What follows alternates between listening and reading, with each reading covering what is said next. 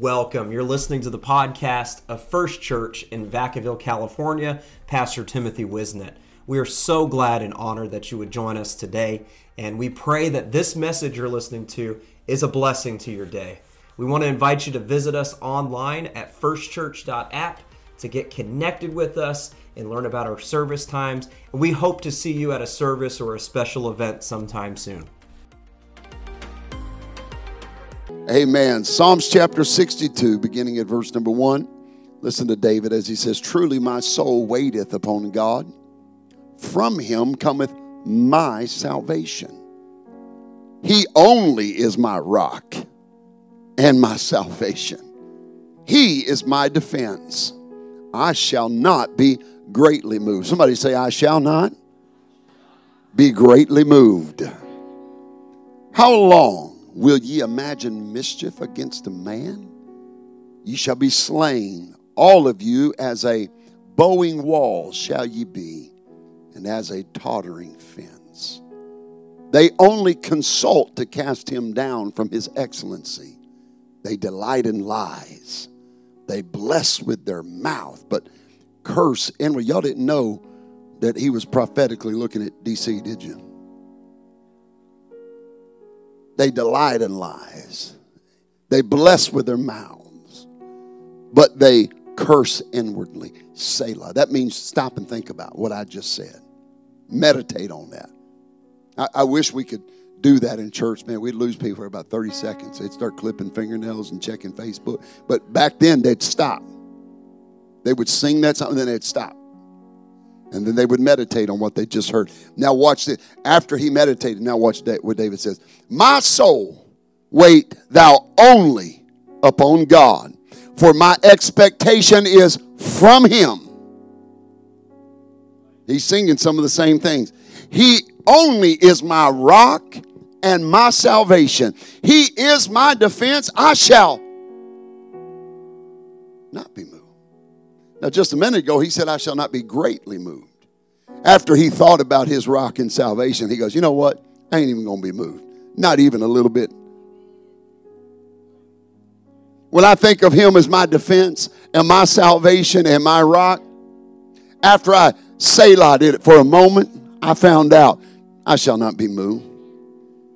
And God is my salvation and my glory. The rock of my strength and my refuge is in God. Trust in him at all times, you people. Pour out your heart before him. God is a refuge for us. Think about it. Surely men of low degree in vanity are vanity, and men of high degree are a lie, to be laid in the balance. They are altogether lighter than vanity.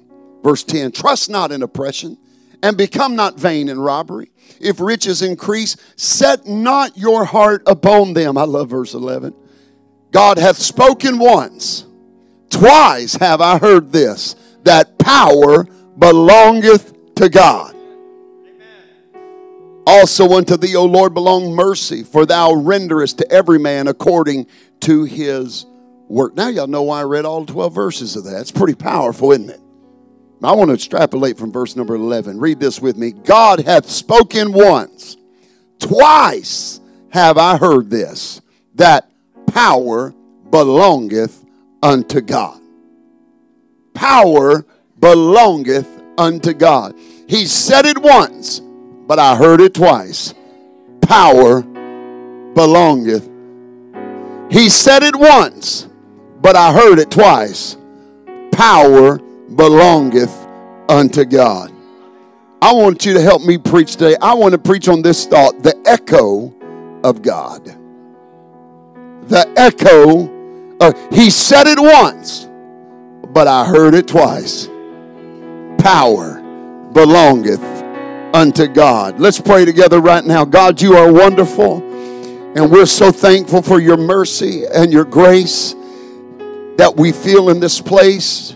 I pray, Lord, that you would anoint each and every one of us, God, to not only be hearers but doers also of your word. Lord, I pray that you would break forth in this house. God, that there would be healing, that there would be restoration, there would be salvation and deliverance. And Lord, we pray all of these things in your holy name, in Jesus' mighty name. And the church of the Lord said, amen. And would you just thank the Lord one more time before you're seated?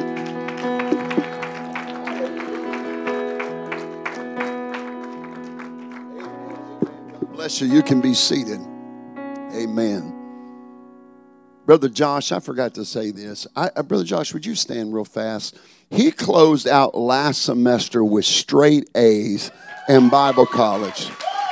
We are so proud of Brother Josh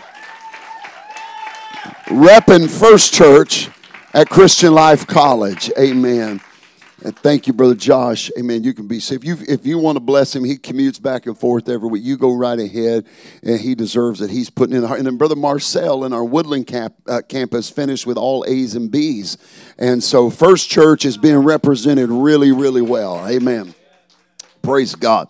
Now today, I want to use this particular psalm to establish a premise of 2 points that are a biblical fact. Number one, God speaks. God speaks. And number two, if God speaks, then his voice must echo. So let me begin this afternoon by declaring, my God is a speaking God. Let me say that again. My God is a speaking God. The book of Genesis begins the entire epitaph of God's word by saying, in the beginning, God. It doesn't seek to prove to intellect that he exists. It does not seek to, by reason, begin to philosophize that he exists. The Bible just says, in the beginning, God. And if you're going to accept anything that follows after those 3 words, then you're going to have faith that not only that he is, but he is a rewarder of them that diligently seek him. Because he is God. In the beginning, God. The Bible doesn't seek to prove him through science or philosophy or by reason of man.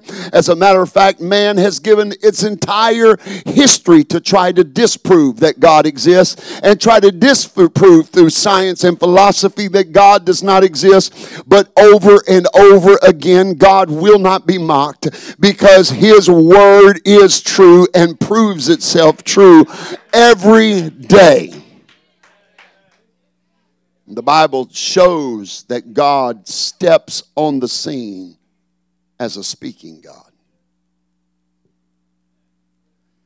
He steps to the edge of darkness and hurls into place through the gravitational pull.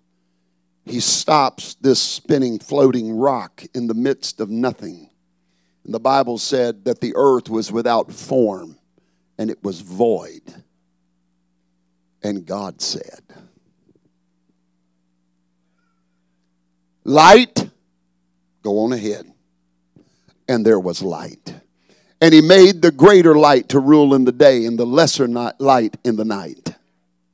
From the waters he created fish. From the air he created birds. He created every creeping thing, every living thing. God created it with his word because he's a speaking God. I said he's a speaking God.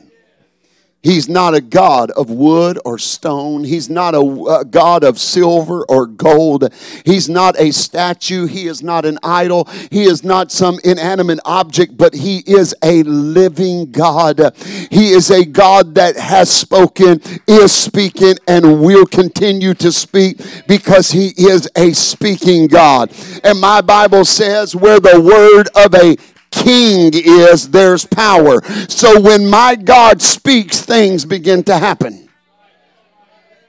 I said, when my God speaks, things begin to happen. He can speak to nothing and make something. He can speak to something and make nothing. Just at his word. Everybody say he's a speaking God. He's a speaking. He's still speaking today. God has not went silent. We don't pitch our lot with those of the cessationists who say that God no longer speaks since the time of the apostles. We don't believe that God has ceased in miracles, that God has ceased in speaking. We don't believe that God has ceased in moving.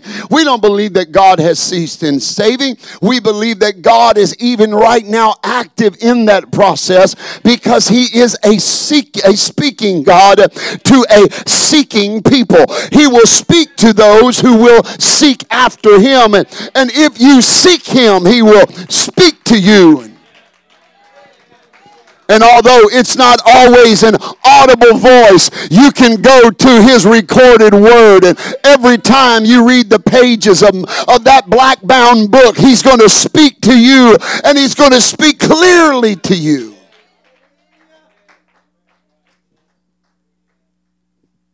Because he's a speaking God. And if I want my God to do anything, I want him to speak. Because when my God speaks, things begin to change. You may want a blessing God. You may want a dancing God. You may want a token God. You may want a big belly Buddha God that you can rub his belly every once in a while and feel good about you. But I want a speaking God. I want a God that will open his mouth to my situation. I want a God who will look at my sickness and say healing. I want a God who will look at my depression and say peace. I want a God who will look at my fear and say, no, I'm going to give you joy. I want a God to look at my depravity and sinful nature and say forgiveness, salvation, redemption. He's a speaking God. Somebody shout a speaking God. Say it one more time. He's a speaking God. Elbow your neighbor and say he's a speaking God.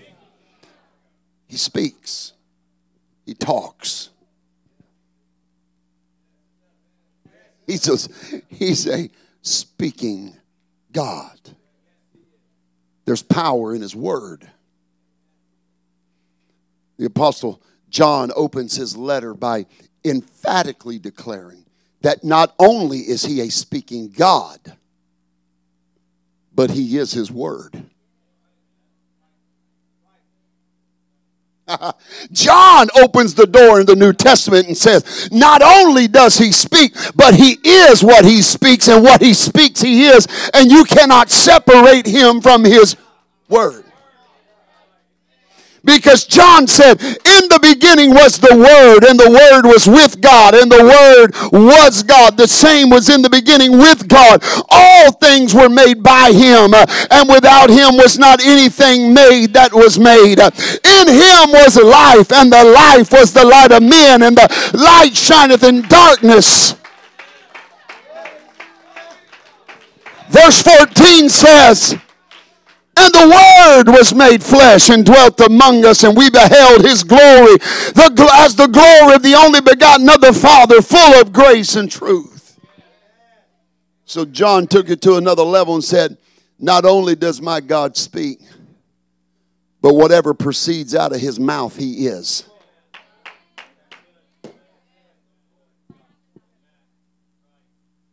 Oh, hallelujah. And when he says it, he is it. You can't distinguish him from his word. And most of you know that the Bible, the New Testament, was not written in English. I think we're all pretty clear on that. The New Testament was written in Greek. And John is writing in Greek, and he chooses from three Greek words that pathos and logos and I believe the other one's eranos, the three Greek words that mean word. But he took the word, how many know what it is in Greek? Logos, and he took it and he spoke of Jesus, and he said he is the Logos. In the beginning was the Logos, and the Logos was with God, and the Logos was God, and the Logos was made flesh. But when you study to find the definition of the Greek word, because you need to go to the origin of it, the etymology of the word, and you study it out. And I know I've shared this before, but I'm going to share it again. And you study it out and you go, who gave the definition allusion to the word logos, specifically since pathos was an older word, but it was Socrates, the philosopher, that came up with the first definition of the word logos that would distinguish it from pathos. And he said that the word logos meant thought. And so that John would read like this in John 1:1 and 1:14 would literally read, in the beginning was the thought, and the thought was with God, and the thought was God, and the thought, verse 14, was made flesh, and we beheld the thought. But Socrates had a student by the name of Plato. And Plato said, I'm not going to stick with that definition. I believe logos is more detailed than that. And so Plato didn't change it. He just added to it and said there's a more defined, clear understanding to logos to give it a preeminence of the definition. He says that logos doesn't mean thought alone, but it means thought of thoughts. And so John 1:1 would literally read like this. In the beginning was the thought of thoughts. And the thought of thoughts was with God. And the thought of thoughts was God. And the thought of thoughts was made flesh. And we beheld him. That's a pretty good definition. But Plato had a student by the name of Aristotle. And Aristotle said they didn't finish it quite well. Because logos needs to have personal possession or ownership. We can't leave it out there to just float about like this. So the final definition of the word logos in the Greek came to Aristotle through the influence of Socrates and Plato. It came to this, to where Aristotle said it's not just thought, it's not just thought of thoughts, but he gave ownership and said that logos literally means the thinker of the thought of thoughts. So John 1:1 and 1:14 would literally read, in the beginning was the thinker of the thought of thoughts. And the thinker of the thought of thoughts was with God. And the thinker of the thought of thoughts was God. And the thinker of the thought of thoughts was made flesh and dwelled among us, and we beheld the thinker. Because you can't say something without thinking about it. You see, words don't begin in the mouth, they begin in the thought process. Oh, I feel the Holy Ghost right now. You can't say, well, I didn't mean to say. You meant to say that. Words don't fly out of your mouth on accident. You meant to say, your brain formulated it. It wound that insult up like Sandy Koufax on a pitcher's mound, and it spit it right out of your mouth. God is the same way. Nothing accidentally comes out of the mouth of God unless it first goes through the mind of God. Oh, he's a speaking God this afternoon. I said he's a speaking God this afternoon. Amen. Because when the thought gets in the mind of God, then from the mind of God, it will proceed out of the mouth of God. And when God begins to think about things. You see, you got to understand that God and his thoughts and his word is not separate from himself, because Matthew 24:35, Mark 13:31, and Luke 21:33 all say the exact same thing, the same words exactly recorded in three different gospels. It says, heaven and earth shall pass away, but my words shall never pass away. In other words, God ain't going to stop thinking, and he ain't going to stop speaking. And once he thinks a thing, and once he speaks a thing, hold on to me, I'm going somewhere. Once he thinks a thing, and he speaks a thing, you best believe it's going to come to pass exactly like he thought it, and exactly like he said it. Oh, I feel my help here this afternoon. I'm discerning that there are some folks in this place right now saying, Pastor, I believe exactly what you're saying, but Pastor, I'm not hearing from God right now. I can't hear God right now. I feel like the heavens are brass. I feel like I'm in a desert place. I'm in a valley and I can't hear God. Amen. And if I can't hear him, amen, I don't know what to do. Well, you can take consolation in this. If you can't hear the voice of God, then you better take faith in this, that if God ain't speaking to you, he is thinking about you. That's why I can dance when God ain't even speaking to me. That's why I can shout for victory when I don't hear God's voice, because I got confidence if he ain't talking to me, he is thinking about me. And if I can get God to even think about my situation. See, God ain't got ADHD. He's not getting distracted from your plight right now. He hasn't gotten sidetracked from your situation. He hasn't got confused about your conflict. He's looking at it. He may not be talking, but in his mind, he's thinking. He's looking at your sickness and he's thinking. He's looking at your anxiety and he's thinking. He's looking at your sin and he's thinking. He's looking at your pain and he's thinking. He's looking at it all. I know you want to hear from God. I do too, but guess what? When he ain't speaking, he's thinking.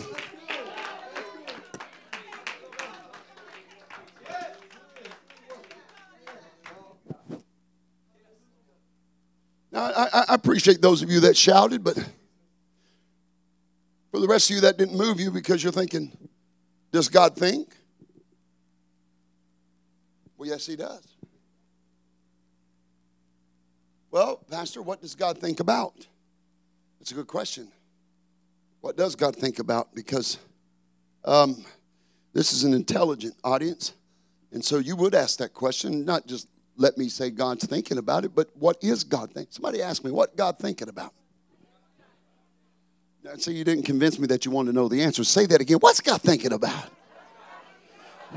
Well, I'm so glad you asked, because he told Jeremiah in 29:11, he said, I know the thoughts I think towards you.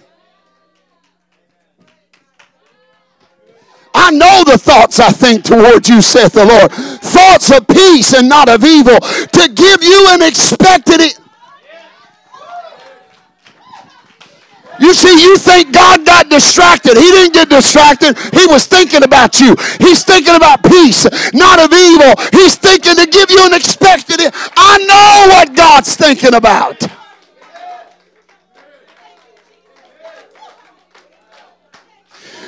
You ain't shout because you ain't got a word. You ought to shout because you got a thought that he's thinking about me.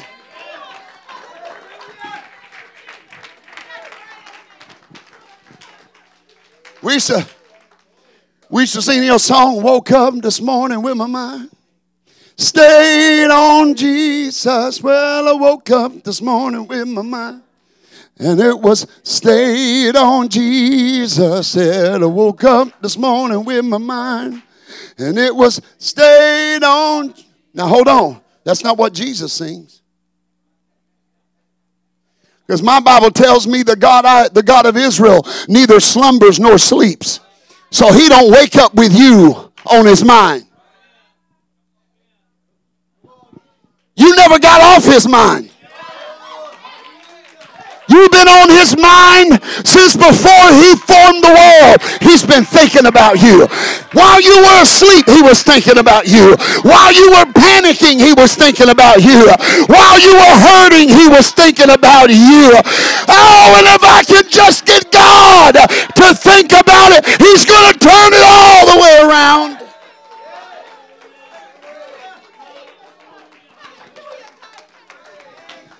Come on, turn around and tell 3 people, he's thinking about me. He's thinking about me.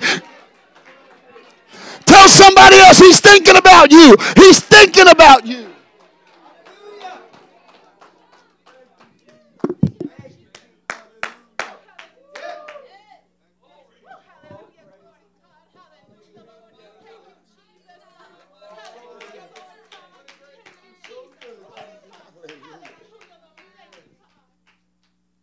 His words have life. His thought has the potential of life. Because whatever he thinks becomes. He can't, you see, God can't daydream. He might just start creating worlds and other universes. He's an intentional God. He said, I know the thoughts I think of you. Thoughts of good. Thoughts of peace, not of evil. To give you an expected end, that means he's got expectation for you. He's thinking about your expectation. And the only thing that can derail the thought of God is our lack of obedience to the word of his thought.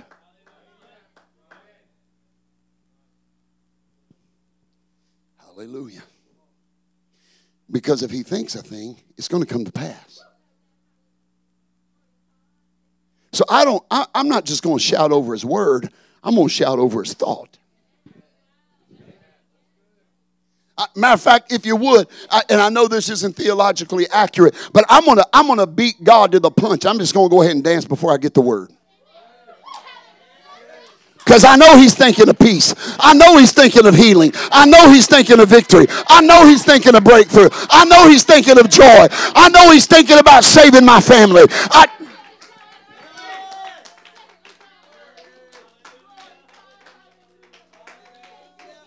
And while God's thinking about me and he's looking at me, say, I don't know about all that. He's thinking about the Bible said his eye is upon the sparrow. And if he cares that much to watch a sparrow when it falls, honey, how much you think he's staring at you? While God's looking at me and thinking about it. And he's looking and he's thinking about it. And he hasn't opened his mouth yet and he hasn't spoken it to me, but he's thinking about it. I want to beat him to the punch before the words can go from his mind to his mouth. I just want to go, wow, hallelujah, yes.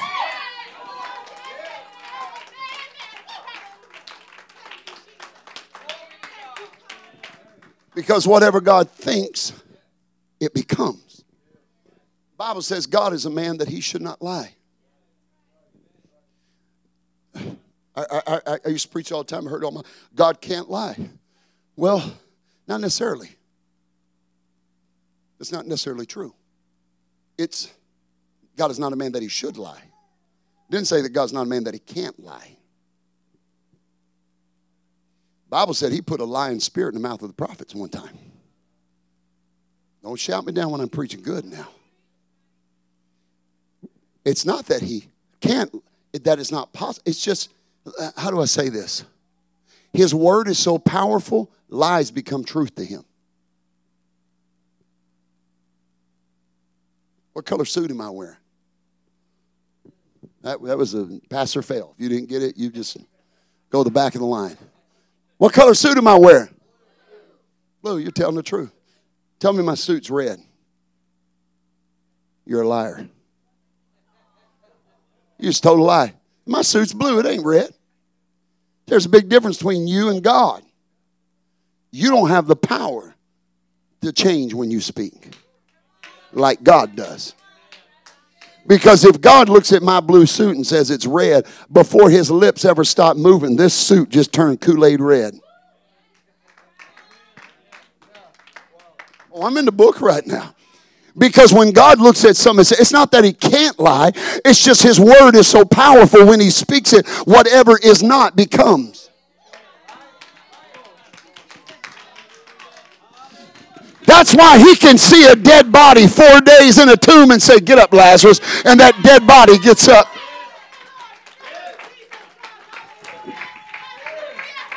That's why he can speak to a blind man and say, see. That's why he can speak to a lame man who ain't never walked in his life and said, get up and walk.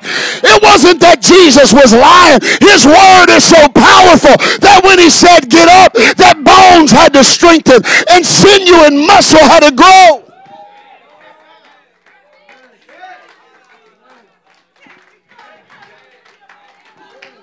You keep saying you're broke. You got the Holy Ghost, so you got power. You're going to stay broke. Keep saying you're depressed. You got the Holy Ghost. You got power, so you'll stay depressed. But the Bible said, if you open up your mouth and speak faith, now faith is the substance of things hoped for. The evidence of... I'm going to call those things that are not as if they already were.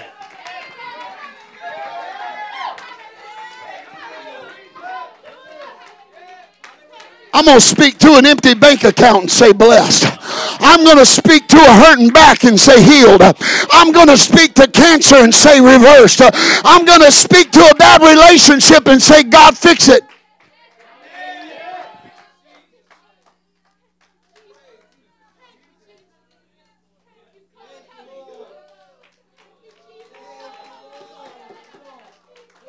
Hallelujah.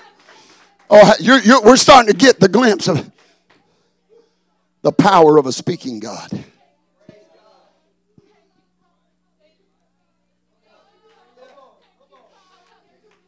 See, hell's been looking at you and saying curse, but God's thinking about you and saying blessed.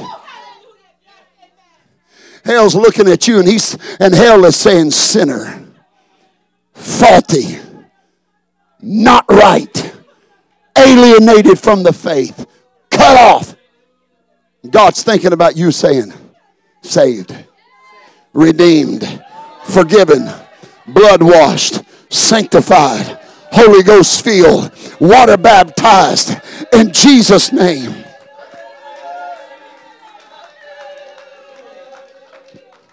Hell looks at you and says can't, but God thinks about you and says can.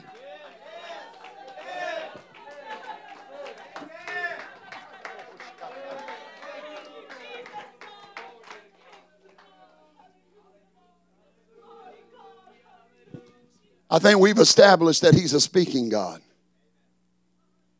And Brother Chase, if he's a speaking God, then that means his voice can be heard and it can be echoed.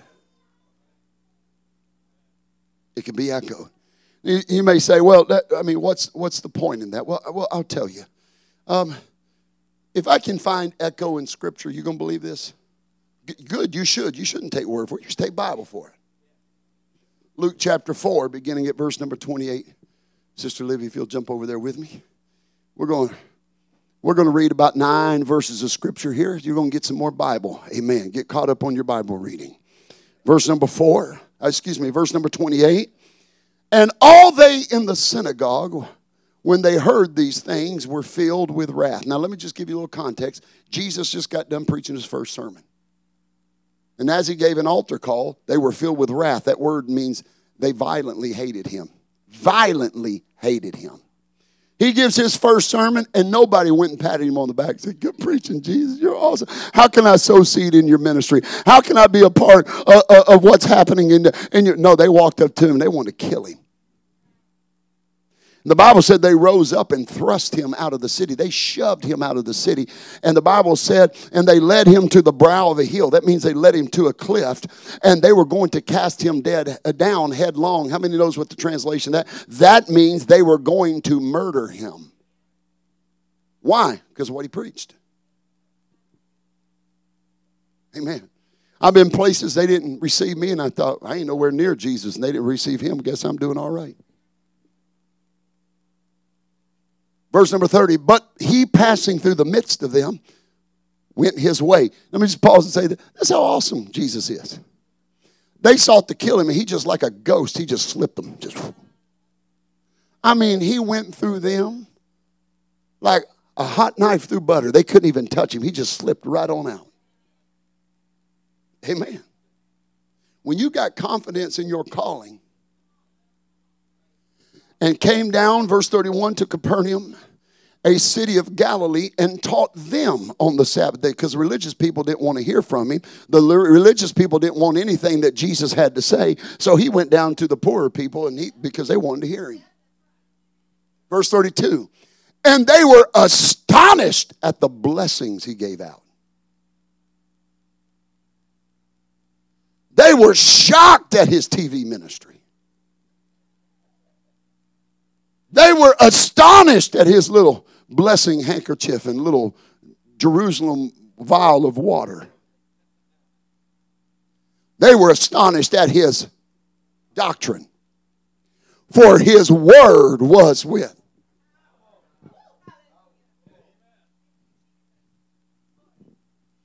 his word was with power. And in the synagogue there was a man which had a spirit of an unclean devil, and cried out with a loud voice, saying, let us alone, what have we to do with thee, thou Jesus of Nazareth? Art thou come to destroy us? Yes, I know thee, who thou art, the Holy One of God. And Jesus rebuked him, saying, hold thy peace. That's the King James, that's the King's very fancy English of saying, shut your mouth and get out. When the devil had thrown him in the midst, he came out of him and hurt him not. And they were all amazed and spake among them, saying, what a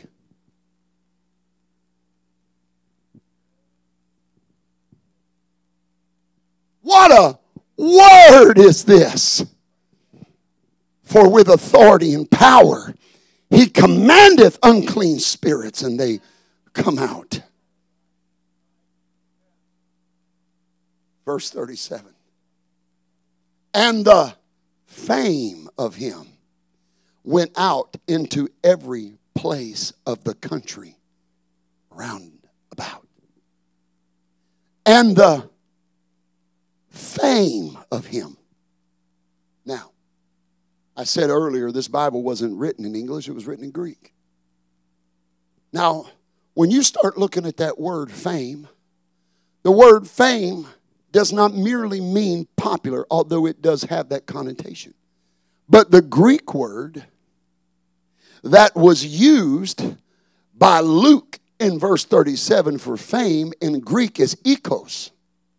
It's where we get the English word echo. Hallelujah. And when the power of his word astonished them, and they marveled at the power of his preaching, the Bible said, and the fame, the echo of him went out.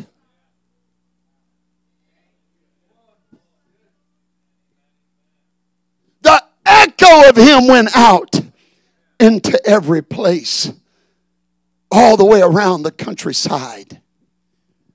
Went out an echo of him. Now, there are two main definitions of echo. You got time for this? Good. The enchiladas are still warm. Don't worry about it. Are we eating enchiladas today? Is that what it is? Two main definitions. I checked with Mr. Merriam Webster.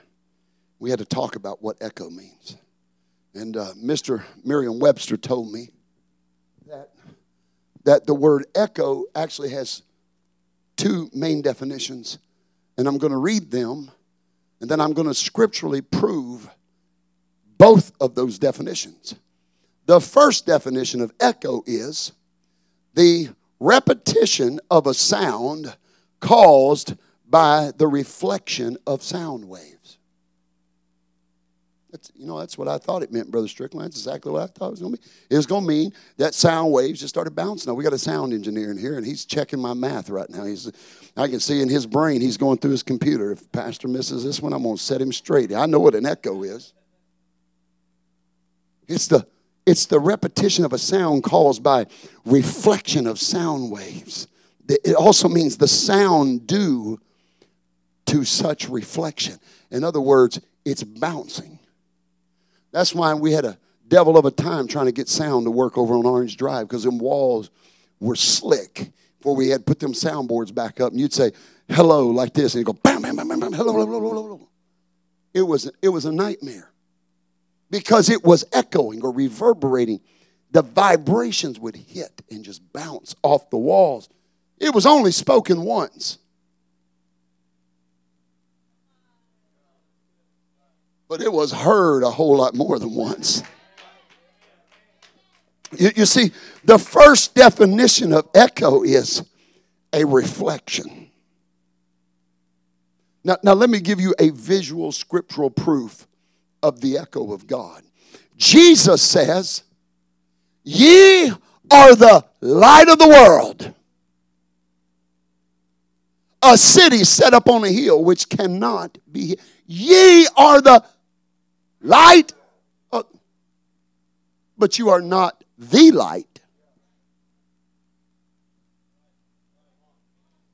You are a reflection of the light. You see, we got a moon that shines in the nighttime sky, that illuminates so that we can see somewhat at night. Although not perfect, we can see at night. And I know some of y'all, probably you grew up out, or maybe back in the day when it was a little more accessible to do. I know we did, you did. We'd drive the back roads on a full moon, turn the headlights off your car, just drive. We thought we were so cool driving by moonlight at night.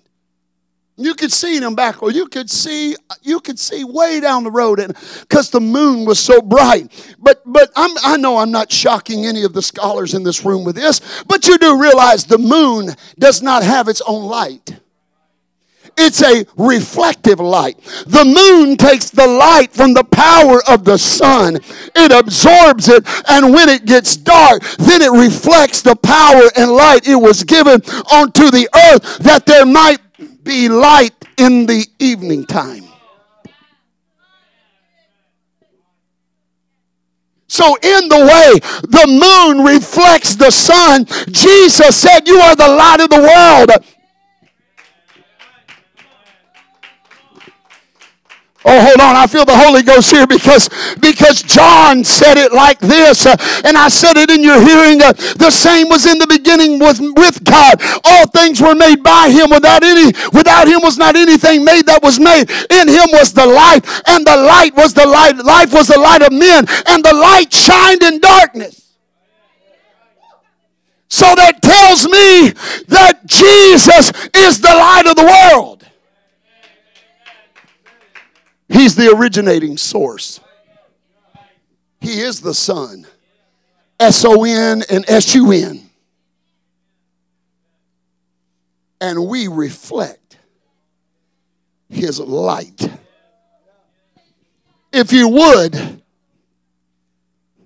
we echo the light of God. That's why you got to be filled with the Holy Ghost. Because you don't want to echo the darkness of the devil. You want to echo the light of God.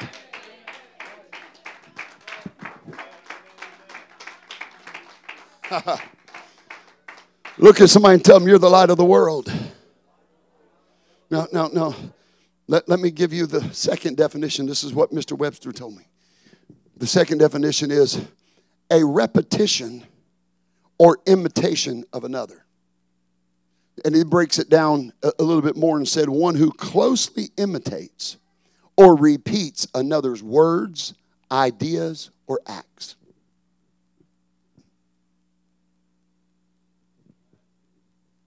So when the Bible said that Jesus his fame went out, his echo went out through all the country. Jesus said it like this: I did not come to do mine own will, but the will of him that sent me. Jesus, let me paraphrase, said, I've come to echo.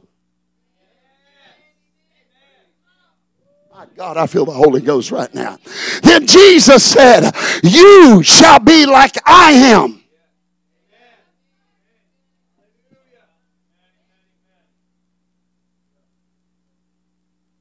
That's the echo of God.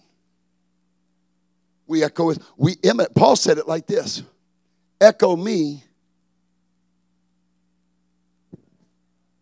as I echo Christ. No, he said follow me, but the word follow me means imitate, duplicate, cross-referencing the same meaning of the word echo. Echo me as I echo Christ. Christ said, echo me as I echo the Father. Now, for those of you getting confused about the Trinity, this is real simple. Jesus is the Father. If you've seen me, you've seen the Father.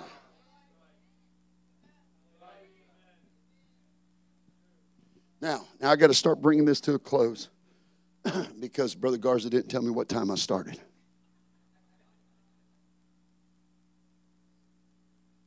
The word echo is found in two places in the New Testament. Two places in Greek. Two places. One was in Luke 4, where Jesus' fame, Jesus echoed throughout the country. All right? Can I share with you where the second place is? I'm preaching about the echo of God. It goes something like this. And when the day of Pentecost was fully come,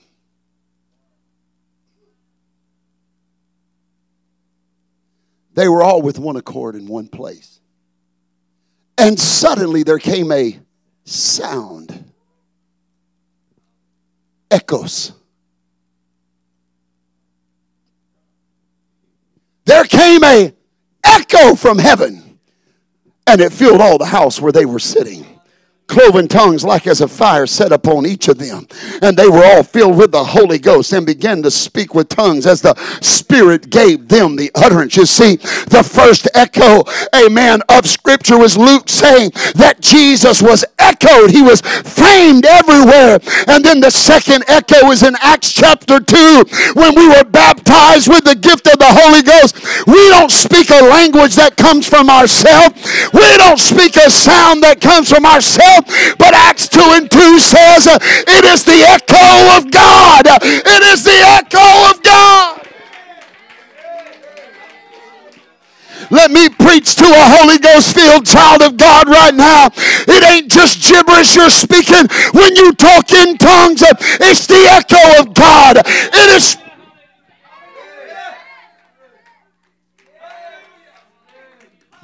Bible said they were all filled with the Spirit and spoke with tongues as the Spirit. I need a Bible college student. Whose Spirit filled them? God's Spirit. The Holy Spirit. So if they were filled with the Spirit, capital S, and spoke with tongues as the Spirit, capital S, that means that noise didn't originate in me. Acts 2 said it originated in heaven. And they echoed out the sound of God.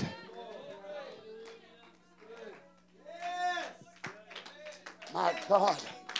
My God, that ought to give you fresh fire about being baptized with the Holy Ghost. I ain't ashamed to be a one God apostolic, Jesus name, tongue talking, owl running, pew jumping, devil stomping child of God. I'm filled with the Holy Ghost. I know I am. How do you know you're filled with the Holy Ghost? I heard the echo of God. It came out of me.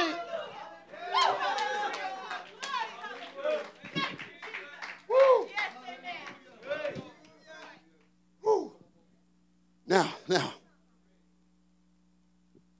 Isn't this great stuff? It's in your Bible. It's right there. There came a sound, echoes. There came an echo from heaven of a, as Billy Cole would say, a rushing mighty wind.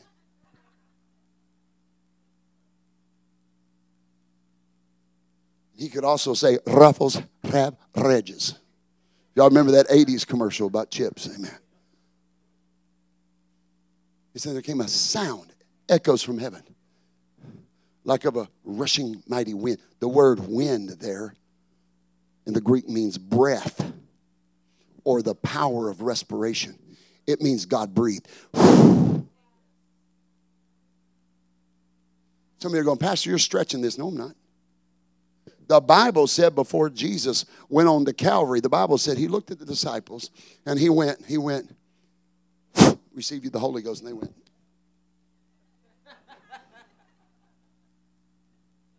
I'm convinced they didn't go, oh, they didn't do that stuff. They just looked like, well, man, he needs a tic-tac blowing on me like that. I know he's the Son of God and everything, but dear Lord, he's flesh.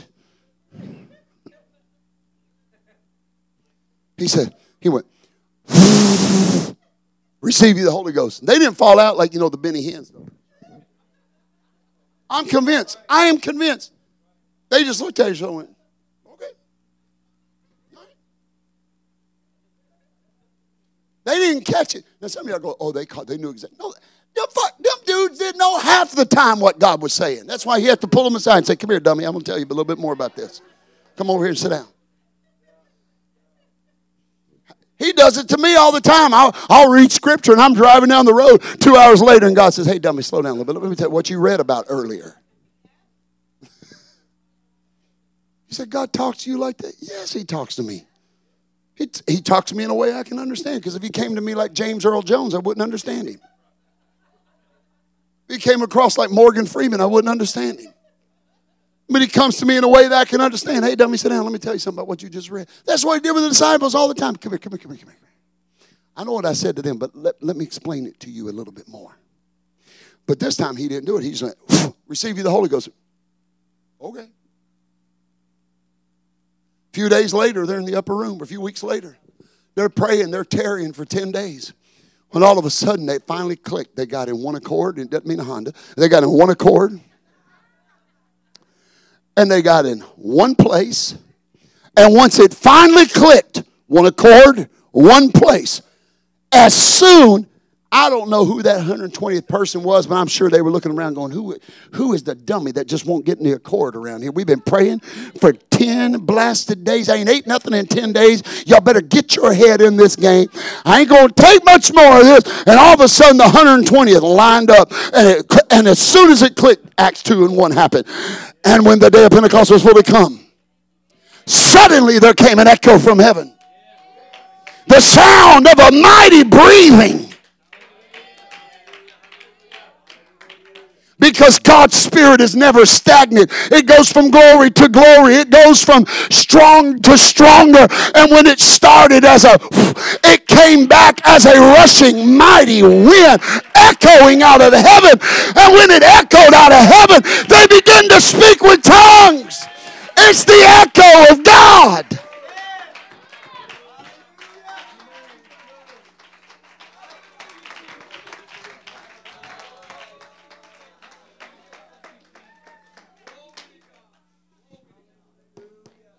Hallelujah.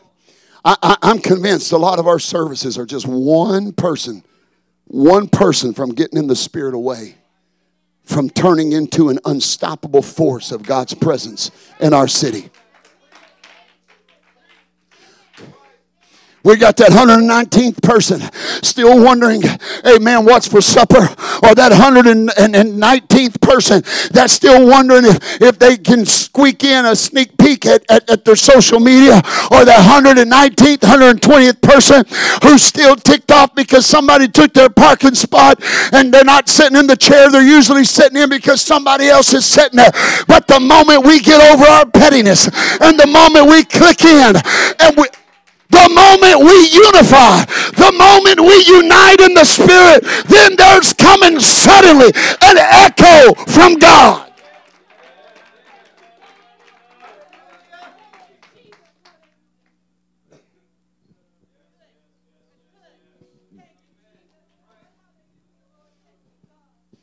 Brought a whole new perspective to Jesus comes into the city. Everybody's worshiping him. And they ran up to Jesus and said, tell these people to shut up. Tell them to quit doing this. They're being too loud. You tell these people to quit worshiping like this.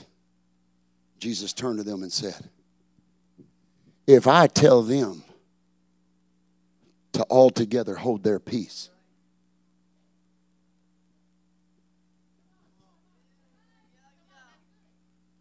who? The rocks would cry. Brother Chase, I'm not no, physician or scientist. But last I checked, rock ain't got a mouth. I might be wrong on this. I don't have a doctorate in anatomy, but I can look at a rock and see that it don't have vocal cords. But Jesus said, if I tell them to hold their peace, these rocks are finna start worshiping. And you think it's weird when they start getting loud. You wait till the rocks start doing it. If a rock can't shout, how's it going to praise? It echoes.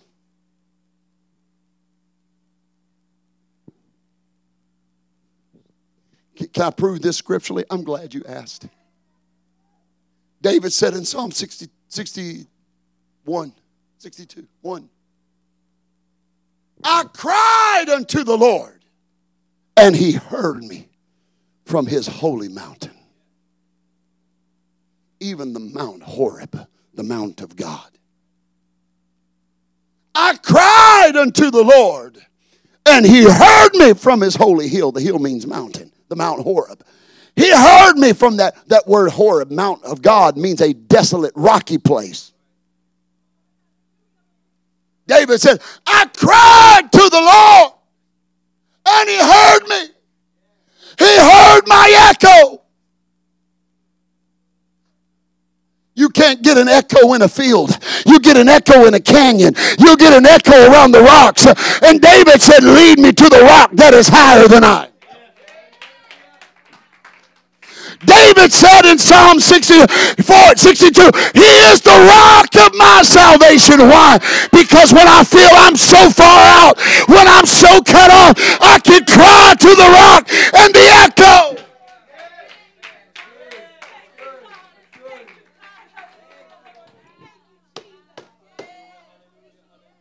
Because if God's got an echo, honey, I got an echo too. I cried unto the Lord, and he heard my echo from his holy mountain. Oh, hallelujah. Oh, hallelujah. That's why he is the rock of my salvation. He is my defense. In him will I trust. Lead me to the rock that is higher than I. In times of tribulation, I go to the rock. In times of sickness, take me to the rock. In times of pain, take me to the rock. Because I know the rock will echo my cry. And the Bible said, Paul wrote in Corinthians and said, and they drank of that rock that followed them. And that rock was Christ Jesus.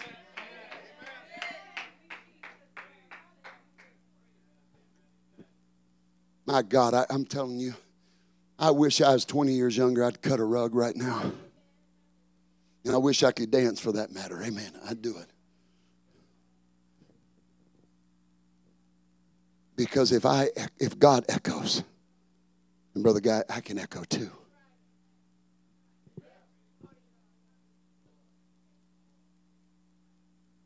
Maybe this is why David said, let everything that has breath praise you, the Lord. Because you only get echoes from living things. Dead things don't echo. I ain't never heard a corpse echo. If it does, I'm getting out there quick, fast, and in a hurry. I ain't never seen a casket echo before. I ain't never seen a dead tree echo before. But I'll tell you what can echo. Something that's got breath. Something that's got power of respiration. I feel an Acts 2. I feel an Acts 2 echo about to break out in somebody's life right now. I feel like somebody's about to lift their voice and begin to cry out to the Lord. And an echo from heaven is going to resound into your soul. Musicians, come. Why don't you stand with me right now and lift those hands? Why don't you lift? Come on. Step to the edge of your situation. Stand on the catechism.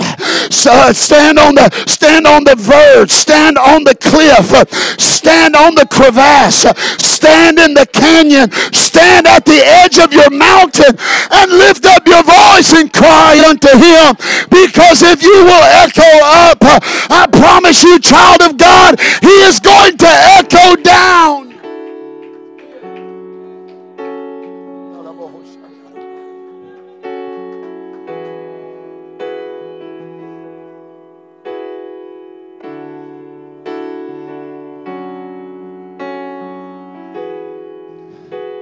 David said it like this. I read it in your text, in your hearing. Oh, I feel the Holy Ghost right now. Brother Clifton, he said it like this. David said, For God hath said it once, and I have heard it twice. Power belongeth unto God. So y'all thought I was done. I ain't. I'm just getting y'all ready for this part right here.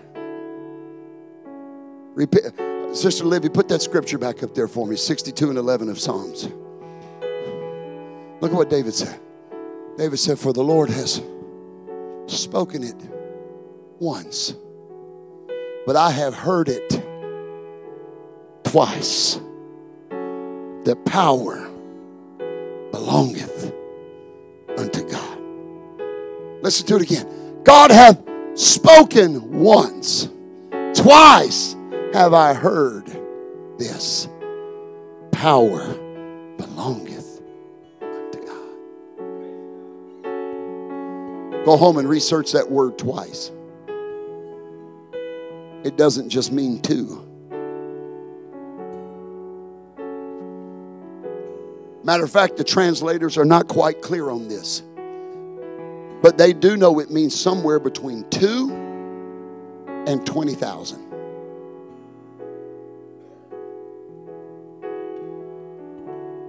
David said, God has spoken it once, but 20,000 times have I heard this. It echoes. Power belongeth to God. Power belongeth to God. You got to get that echoing in your soul, because he spoke it once, but I've heard it 20,000 times. Power belongeth to God. Power belongeth to God. I'm telling you, there's an echo of God in this place right now that's going to send healing into your body, salvation into your soul. There's an echo from God in this place right now that's going to push back the forces of darkness, that's going to push back depression and fear. There's an echo of God in this place right now that's going to bring consolation and affirmation of God's presence in your life. You ought to just move to the front right now if you need a healing, if you need salvation, if you need a miracle, if you need a breakthrough, if you need anything from God, you ought to step up here and say, God, I'm going to echo my worship to you, because I want you to echo down to me. For God has spoken once, but I've heard it 20,000 times. Power belongeth.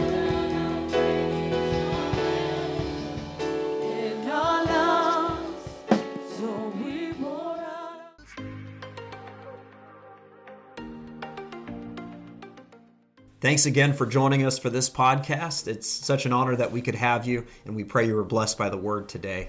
We want to stay connected with you, and so give us a follow on our social media pages on Facebook or Instagram. You can find all of those on our website at firstchurch.app. You can also stay connected with us through that website, and you can download it as an app on your phone from there. And so until the next time, we pray you're blessed. Have a great week in Jesus' name.